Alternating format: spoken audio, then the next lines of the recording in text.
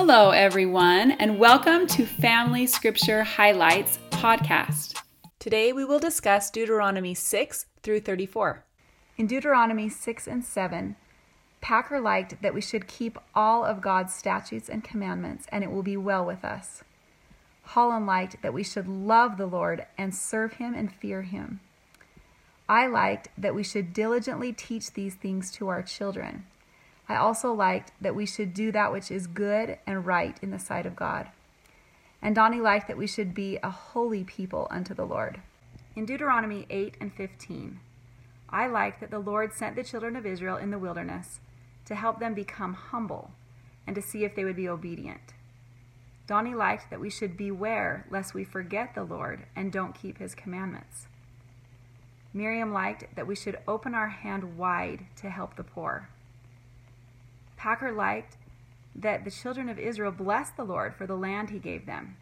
And Benson liked that their raiment did not wax old on them. In Deuteronomy 18 and 29, I liked that we should offer for our sacrifices our first fruits.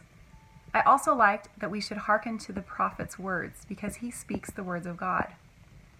Donnie liked that we should enter into a covenant with God so that we can become His people and He can become our God. Miriam liked that we should keep that covenant and not forsake it. Packer liked that we shouldn't turn away from God and serve other gods. And Benson pointed out that if we do, we will be cursed. In Deuteronomy 30 and 34, I liked that we are commanded to return unto the Lord and obey His voice and all that He commands, both us and our children, with all our heart and soul. Holland liked that the Lord will circumcise our heart so that we will love Him.